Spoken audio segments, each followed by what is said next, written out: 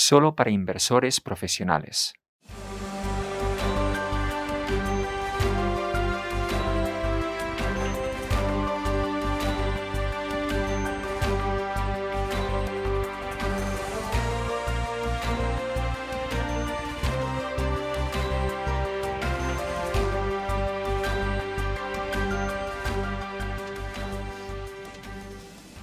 Buenos días, es miércoles 26 de mayo 2021 y ha pasado rápidamente otra semana y ha llegado la hora del Morning Espresso. Y como siempre, si nos siguen en directo, pueden utilizar la pestaña de abajo para acceder a la traducción simultánea. Tenemos también una pestaña para preguntas, si quieren enviarnos preguntas, y también pueden enviarnos correos a nordeafans@nordea.com. Muy bien, pues espero que todos se hayan recuperado de las celebraciones de la semana pasada y si no saben de lo que hablo, tienen que ir a ver el episodio de la semana pasada. Hoy vamos a empezar con un análisis macroeconómico a cargo de nuestro macro strategist, el doctor Sebastián Gali. Buenos días, Sebastián, buenos días. Sebastián, la economía europea se va reabriendo poco a poco y como en otras zonas empieza a preocupar un poco la subida de la inflación. Me pregunto qué opinas sobre esta situación mirando hacia el verano. Si vamos a la primera diapositiva, lo que veremos es que la economía está empezando a recuperarse después de una tremenda crisis debido a la pandemia.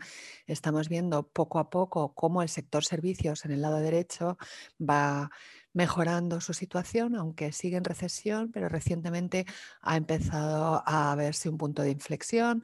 ¿Y eso por qué? Porque la economía se está reabriendo, la gente está yendo a los bares, los restaurantes, disfrutando del ocio y esto pone en marcha un círculo virtuoso en la economía.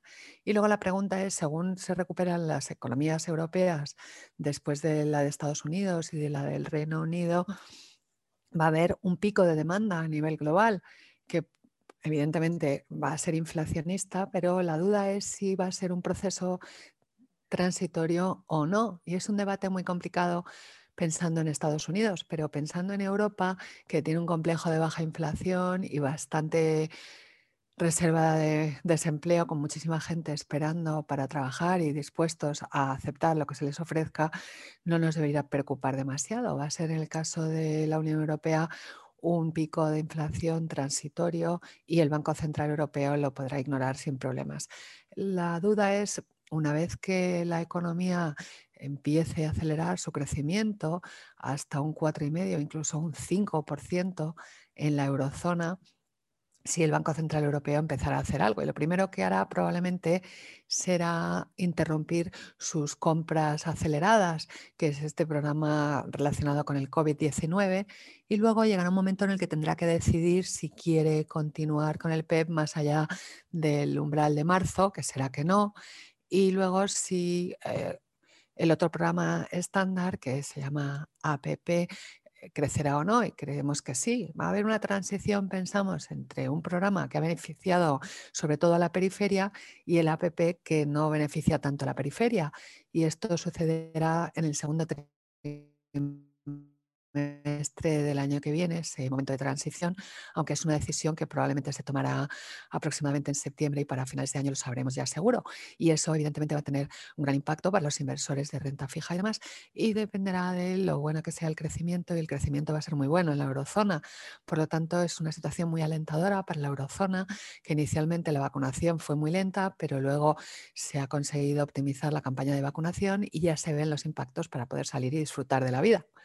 Es interesante porque lo has dicho de pasada, que en Estados Unidos, evidentemente, van un poco por delante, pero tenían esos cheques de estímulo, lo que significa que la gente no ha tenido tanta prisa por volver al trabajo, mientras que en Europa no hemos tenido eso y, por lo tanto, según van reabriendo las empresas, el empleo va a subir mucho más rápidamente que en Estados Unidos. ¿Crees que va a ser así? Es una buena pregunta y, por supuesto, el en el Reino Unido existe el temor de que inicialmente haya un aumento del desempleo, pero también eso va a hacer que luego la gente acepte empleos mucho más rápidamente. y eso hará que tampoco suban excesivamente los salarios. Y la situación es bastante favorable en la Unión Europea, pero yo tengo familiares que trabajan en el sector servicios y que sé que están un poco al límite físicamente y que están deseando que llegue un momento de más tranquilidad cuando la economía se empiece a estabilizar. Muy bien, pues vamos a resumir entonces. Tenemos una diapositiva de conclusiones, como siempre. En primer lugar, que la economía europea, como todos sabemos, y todos estamos bastante contentos con ello, está reabriéndose. Estados Unidos fue una de las primeras, luego el Reino Unido, porque su programa de vacunación tuvo mucho éxito y por eso han reabierto los bares, que es estupendo. Y lo que esto significa es que es previsible que haya inflación, pero como has dicho, aquí en Europa esperamos que sea un pico transitorio y evidentemente el Banco Central Europeo reaccionará adecuadamente y aquí hemos dicho que preferimos valores orientados a valor de la Unión Europea más que americanos. Sí, somos muy cautos con el high yield estadounidense, que es una cobertura global para toda una cartera, pero tiene unos precios ahora mismo para una situación económica óptima, que es la que hay en Estados Unidos, con ese fuerte crecimiento, pero que es una clase de activos con poca liquidez y por lo tanto en cualquier momento puede tener fuertes caídas y por eso preferimos bonos garantizados y también según se reabren los bares, pues también empresas cotizadas del sector servicios y por supuesto también infraestructuras cotizadas. Bueno, pues está bien que hayas mencionado las infraestructuras cotizadas porque nos llevan de forma muy natural hasta la siguiente parte del Morning Expreso de hoy. Gracias, Sebastián. Hasta pronto. Muy bien, pues ahora vamos a pasar a la sección principal en la que, bueno, acabamos de hablar de infraestructuras y hoy estamos con James Crutcher de CBRE Clarion, que gestionan nuestra estrategia de Global Listed Infrastructures o infraestructuras cotizadas globales. Buenos días, James. Buenos días, Paul. Qué placer tener a otro inglés en Morning Expresso. Creo que eres el primer invitado inglés que tenemos. Pues qué bien, me alegro mucho de estar aquí. Hace unas semanas tú y yo participamos en una reunión de due diligence con un selector de fondos muy experimentado y la primera pregunta que hizo sobre tu universo de inversión era sobre el tipo de empresas en las que invertís en vuestra estrategia. Los que conozcan esta clase de activos sabrán por qué es tan importante esta pregunta y por qué fue su primera pregunta, pero ¿nos puedes explicar eso? Sí, la mayor parte de los índices del área de infraestructuras cotizadas y la mayor parte de los gestores tradicionales que crean sus estrategias basándose en esos índices utilizan una definición bastante limitada de infraestructuras cotizadas.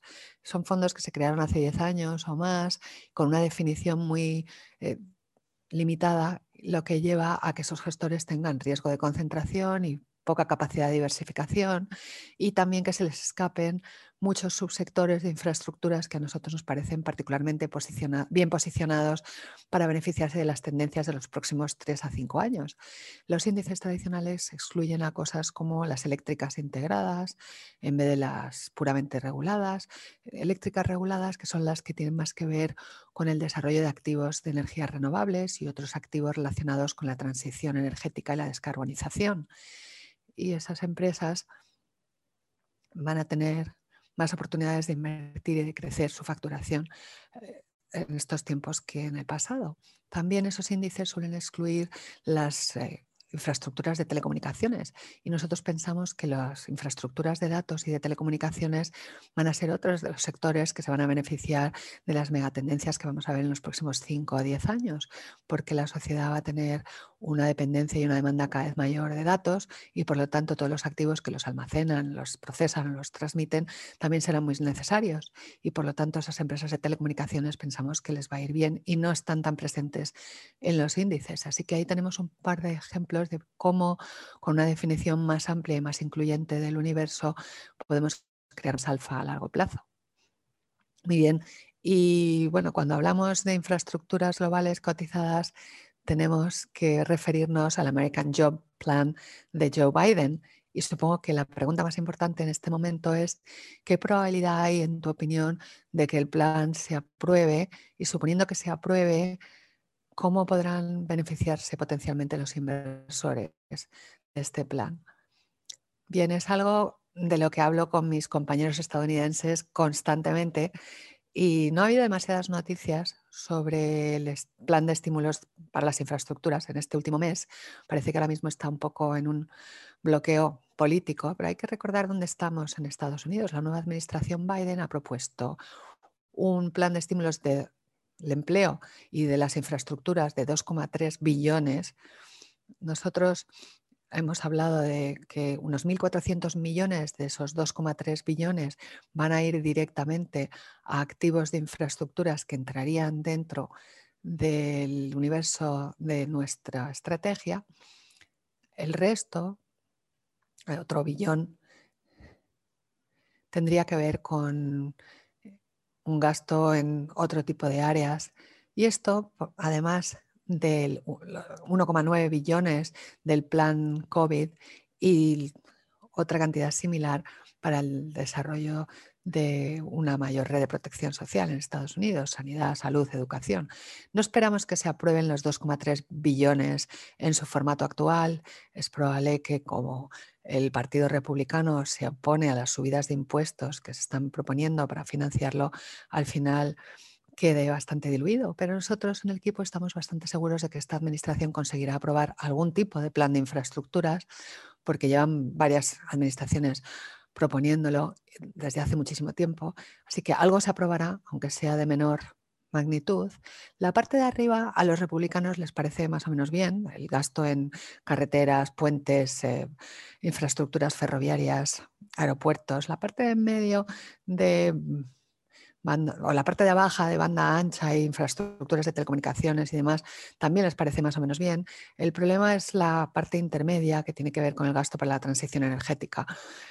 Y eso probablemente es lo que más se va a diluir, pero es importante recordar que la política energética normalmente se marca a nivel de los estados en Estados Unidos y no a nivel federal. Y hay muchos estados ya que han diseñado objetivos de descarbonización bastante ambiciosos y que llevan ya varios años embarcados en un proceso de transición energética. Y por lo tanto, muchas de las empresas que analizamos en Estados Unidos, sobre todo eléctricas, tienen ya una trayectoria muy visible de inversiones en energías limpias e inversiones asociadas. Y por lo tanto, el plan de estímulos de Biden sería simplemente un impulso adicional, no sería un viento de cola para la transición energética tan fundamental como en otros países, porque esa transición seguiría incluso sin este plan. O sea que va a ser útil, pero aún así es una tendencia estructural ya bastante sólida. En cuanto a los plazos, la verdad es que no puedo ser muy específico, pero sí que esperamos que se apruebe algo más adelante este mismo año. Sí, tampoco hay que obsesionarse demasiado por Estados Unidos porque esta estrategia es global, la que diriges, y eso es importante recordarlo. Como decías, evidentemente esto está pasando, estamos ahora justo en el principio de un superciclo para esta clase de activos a nivel mundial y por lo tanto, ¿cómo os estáis posicionando para capturar esa incipiente megatendencia? Bueno, pues nosotros decimos que lo que vemos ahora es un superciclo de inversión en infraestructuras y parte tiene que ver por esas medidas y esos paquetes de estímulos de los que hablábamos en Estados Unidos y también en Europa. En la Unión Europea tenemos los 750.000 millones del programa Next Gen que se van a desplegar en los próximos 2-3 años, que van a acelerar tendencias que ya habíamos identificado antes de la pandemia. Ya he hablado de una de ellas, que es la transición energética, la descarbonización. Cuantos más países marcan objetivos de descarbonización y fechas límite para emisiones netas cero, más dinero va a haber que invertir para alcanzar esos objetivos. La inversión en activos de generación de energías renovables, pero también en infraestructuras asociadas. Hay que invertir en las redes eléctricas que transmiten y distribuyen la energía por la intermitencia de la generación con renovables y porque las renovables tienen que estar interconectadas las redes, así que habrá que invertir también en almacenamiento de energía, baterías, pero también en otras tecnologías, también en estaciones de recarga para vehículos eléctricos. Son cantidades enormes. Bloomberg New Energy Finance calculan que aproximadamente serían como 750 billones al año, lo que sería necesario para alcanzar los objetivos que se han anunciado y todo esto para subconjunto de eléctricas, que son las que participan en esas actividades, va a dar a esas empresas oportunidades de invertir y crecer su facturación mucho más rápidamente que en el pasado. Y en segundo lugar, las infraestructuras digitales, la transformación digital, la sociedad necesita más infraestructuras para almacenar, transmitir y procesar los datos. Así que son centros de datos, redes de fibra ópticas, torres de telecomunicaciones, antenas para los móviles, etcétera.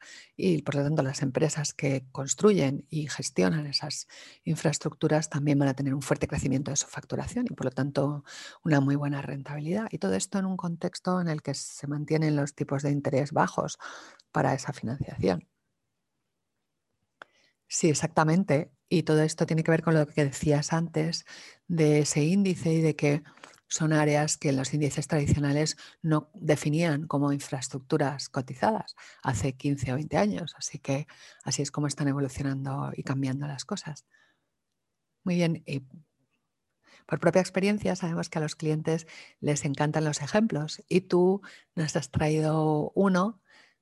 Háblanos de AES, de qué es lo que hacen y por qué te parece que es ahora mismo una inversión muy atractiva. Claro que sí. AES es una empresa muy interesante. Es un gran ejemplo de los temas que estábamos comentando, de cómo la transición energética ofrece a las eléctricas integradas la oportunidad de crecer su facturación muy por encima de sus ritmos históricos. Y esto es cierto de muchas empresas en este sector. En Europa, por ejemplo, van a seguir trayectorias muy similares a estas. IAES es una empresa que opera en unos 10 estados en Estados Unidos. Tradicionalmente era la propietaria y gestora de las redes de transmisión, pero también instalaciones de generación, incluyendo centrales tradicionales de carbón, de gas, pero los estados en los que operan llevan tiempo queriendo reducir las emisiones y ofrecen incentivos para la transición a energías más limpias. Y esta empresa ha sido una de las principales promotoras de activos de energías renovables desde hace tiempo y tiene una cartera muy importante de proyectos para ir sustituyendo esas centrales de gas y de carbón con solares y eólicas. Además, es uno de los líderes mundiales en almacenamiento en baterías para ir gestionando los flujos de carga y ha creado un joint venture con Siemens para construir almacenamiento no solo para su propia red, sino para terceros. Y por lo tanto, tradicionalmente era una eléctrica con un crecimiento lento, con unas puntuaciones en factores ASG bastante malas por sus centrales de carbón y de gas, pero ahora tiene una estabilidad en sus ingresos más visible por los activos renovables, cuya facturación está garantizada, y luego además con un perfil de crecimiento mucho mayor que nunca y con un perfil ASG mucho mejor. Así que son empresas muy diferentes a como eran hace 5 o 10 años. Y los mercados solo se están empezando ahora a dar cuenta de que son empresas que tienen un perfil mucho más atractivo por diversos motivos y en distintos aspectos. Ya hemos hablado antes de cómo se distinguen las infraestructuras cotizadas de la renta variable global, pero también algunos piensan que podría ser también un buen proxy para los inversores en renta fija. Cuéntanos, James, aunque no todo el mundo esté de acuerdo. Sí, la infraestructura cotizada es atractiva para distintos tipos de inversores por diversos motivos. Hay inversores en renta fija, en bonos que buscan, según baja la rentabilidad de los activos de renta fija, buscan mayores rentabilidades, pero con un riesgo bajo. Hay inversores en renta variable que buscan diversificar, pero por diversos motivos la infraestructura cotizada está siendo muy valorada ahora mismo con lo que llamamos un descuento triple. El descuento general con relación a la renta variable, aquí lo que vemos es la relación los múltiplos de EBITDA, que normalmente cotizaban con una prima del 10% por encima de la renta variable general, pero en los últimos 2 años ha ido cayendo y ahora está cotizando con un descuento, con un múltiplo EBITDA más bajo que la renta variable general, de un 10 o un 15% por debajo de su nivel histórico y por lo tanto ahora mismo tiene una valoración muy atractiva. Y por otra parte, a la derecha vemos la relación con relación al rendimiento de los bonos. Es decir, la rentabilidad por dividendo en infraestructuras cotizadas hubiera sido tradicionalmente 150 puntos básicos por debajo de lo que obtendrías con una cartera de bonos, pero la cartera de bonos no crece, mientras que en infraestructura cotizada tienes un crecimiento anual del 6-7%, lo que justifica ese descuento del rendimiento pero por dividendo, pero ahora estamos viendo que ese crecimiento es todavía mayor por las tendencias de las que hablaba y sin embargo te ofrece una rentabilidad que ahora está por encima de la de los bonos, lo que hace que esa valoración tan baja sea todavía más atractiva. Vale, eso son dos cosas, pero de hecho uno de los elementos más interesantes de todo este tema ahora mismo es esa diferencia en la valoración que has identificado entre el mercado público y el privado. A lo mejor nos podrías explicar un poco, porque ese es el tercer pilar del atractivo, por qué hay ese desequilibrio en las valoraciones y por qué el dinero no se ha invertido tanto en los mercados privados, pero va a acabar fluyendo hacia las infraestructuras cotizadas privadas. Sí, sí, en la diapositiva número 9 lo vemos, esa diferencia de valoración entre las infraestructuras y los mercados privados que mencionabas. Hemos visto todas las transacciones que hemos podido encontrar de activos de infraestructuras en el mercado privado, fuera del mundo de las cotizadas, y verás que el múltiplo es significativamente más alto que la diferencia en el precio de las acciones de los mismos activos en el espacio de empresas cotizadas, para la misma clase de activos, que es enorme esa diferencia, sí, sí. Y en el lado derecho vemos por qué no pensamos que ese múltiplo del mercado privado vaya a caer en breve, porque tenemos más de 250.000 millones generados por fondos de infraestructuras privadas que están esperando todavía